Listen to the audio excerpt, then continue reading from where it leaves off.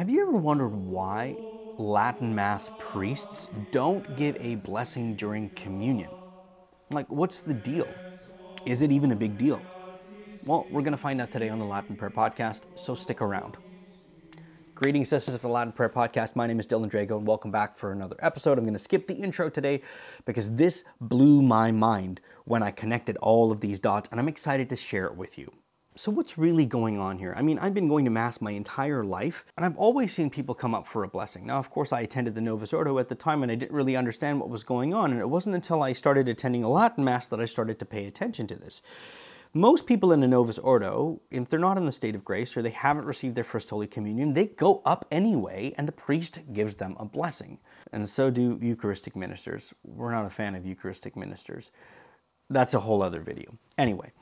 In a Latin Mass, this isn't the case. People will refrain from going up. If they haven't received their First Holy Communion or they haven't been able to make it to confession and they're not in the state of grace, they don't come up. And if they do come up, the priest just skips over them. He doesn't give them a blessing. And this always blew my mind because I thought this was kind of rude or maybe just, sort of prudish even. Like, why are we not allowing these people to feel some type of communion during communion? This is where it all starts to break down. It is a lack of understanding for the rubrics of the Mass or the Mass in general, just on our part. This has nothing to do with the priest making a judgment on the state of our soul. We're all sinners, and he knows that. It's not like he's withholding something that he should give to us. That's not the case. Let's just take a look at what's really going on here. And I discovered this when I started paying attention to how do we participate in the Mass by offering our sacrifices with the sacrifice that the priest is offering. And it all finally clicked for me when I noticed a priest blessing incense during the High Mass and not blessing incense during adoration. So let me just unpack this for you. In a High Mass, there are 2 times incensing occurs with the thurible. The first is at the beginning of Mass, and what the priest does is he blesses the incense, which is itself an offering to God. It is being burned up and consumed. It is sacrificing itself for the Mass. And so the priest blesses it, and then the incense is used to incense the crucifix and the altar. And then the second time, prior to the canon of the Mass beginning, around the offertory, the priest again blesses the incense, which is to be burned up. And then he incenses all of those things that are going to be offered during the sacrifice.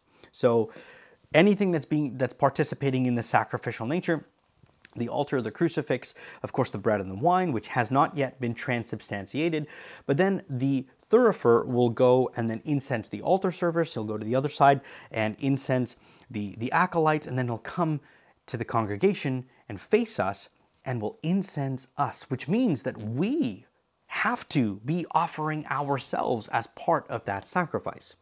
Now fast forward to adoration. We usually have adoration after Mass concludes. And I noticed that the altar servers, the acolytes, came out with the priest, and incense was there.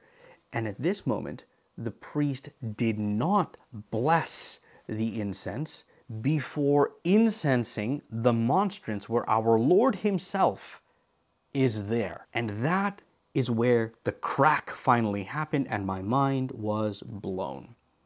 Why is it that a priest is not allowed to bless? He's not allowed to bless the incense during adoration. Well, let me tell you why. After the consecration or mystical sacrifice takes place, the priest proceeds along with the canon of the Mass. But from this point onward, any sign of the cross made over the body and blood of Christ is not a blessing, but purely just a symbol of faith. Because a priest would not bless our Lord present on the altar, for our Lord is the source of all blessing himself. No blessings are allowed to take place while our Lord is present on the altar or exposed in solemn adoration, unless the blessing itself is from our Lord, which is why during adoration, the priest doesn't impart a blessing. He lifts the monstrance, and our Lord himself is the one that blesses us because our Lord is the source of all blessing. This is also why The priest makes the sign of the cross with the Eucharist before placing it on the tongue of a communicant, rather than blessing the communicant with his hands. The rubrics of the Mass do not call for a priestly blessing at communion for those who are not receiving, and therefore the priest is not to give a blessing. It has nothing to do with whether he thinks you're worthy of a blessing or not. He's not allowed to. While our Lord is present on the altar, the only one that can give the blessing is our Lord himself. The rubrics of the Mass are very clear. Priests are not to bless people or objects at the communion rail while our Lord is presently exposed during solemn adoration. So what's our takeaway? What should we do? Let's say we're attending a Novus Ordo parish. Should we still continue to go up for a blessing? Our Lord is the same Lord. It doesn't change. Now that you know this, what you could do is make a spiritual communion. That's the takeaway. Adore him. Pour your heart out to him. Ask him to make room in the coming week for you to get to confession, to know your sins, and you haven't received your first Holy Communion yet, then that's still what you should be doing. You should be adoring him. You should be making a spiritual communion and loving him and talking to him and conversing with him, because he is allowing himself, the source of all blessing, to bless you just being in his presence. Isn't that fascinating? Isn't that really cool? Which is why adoration, getting to adoration as often as you can, is such a really cool thing, because our Lord himself provides the blessing. Being in his presence means that he is blessing you while you are adoring him. And that is sufficient. That is more than sufficient for the graces that we need in order to amend our lives, get to confession, and then finally receive him in Holy Communion as we should. And now you know why a Latin Mass priest doesn't give blessings when our Lord is exposed on the altar during communion.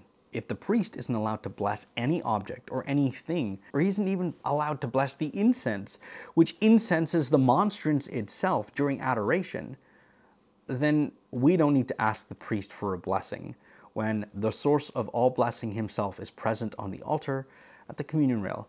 We can make a spiritual communion. We can bask in God's glory, knowing that he is still blessing us with his presence, and we can adore him. For centuries, saints did not frequent communion as often as we did, even when they were in the state of grace.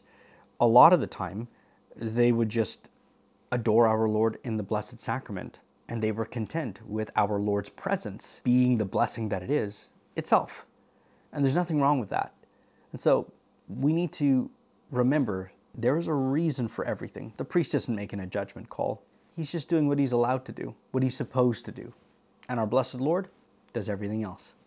Thank you once again for joining me for another episode. As is my custom, I would like to pray for all of our Patreon members. If you haven't checked out our Patreon page, please do, please do. I really want to grow my Patreon community so I can do more videos like this. It's hard to make YouTube videos on a regular basis.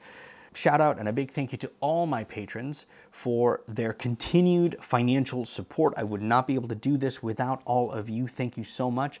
So I'm going to ask all of you listeners to please join me now in praying for them. One Our Father, one Hail Mary, one Glory Be in Latin for them, their family members, and their intentions. Please join me now. In nomine Patris et Filii et Spiritus Sancti. Amen. Pater noster, qui es in caeli, sanctificetur nomen tuum, adveniat regnum tuum, fiat voluntas tua, sicut in cielo et in terra. Panem nostrum quotidianum da nobis hodie, et dimite nobis debita nostra, sicut et nos dimitimus debitoribus nostris, et ne nos inducas in tentationem, sed libera nos a malo. Amen. Ave Maria, gratia plena, Dominus tecum, benedicta tu in mulieribus, et benedictus fructus ventris tui, Iesus. Sancta Maria, Mater Dei, ora pro nobis peccatoribus, nunc et in hora mortis nostrae. Amen. Gloria Patri et Filio et Spiritui Sancto, sicut erat in principio et nunc et semper et in saecula saeculorum. Amen. In nomine Patris et Filii et Spiritus Sancti. Amen. Thank you for joining in once again, and until our next episode, may God love you and Our Lady keep you.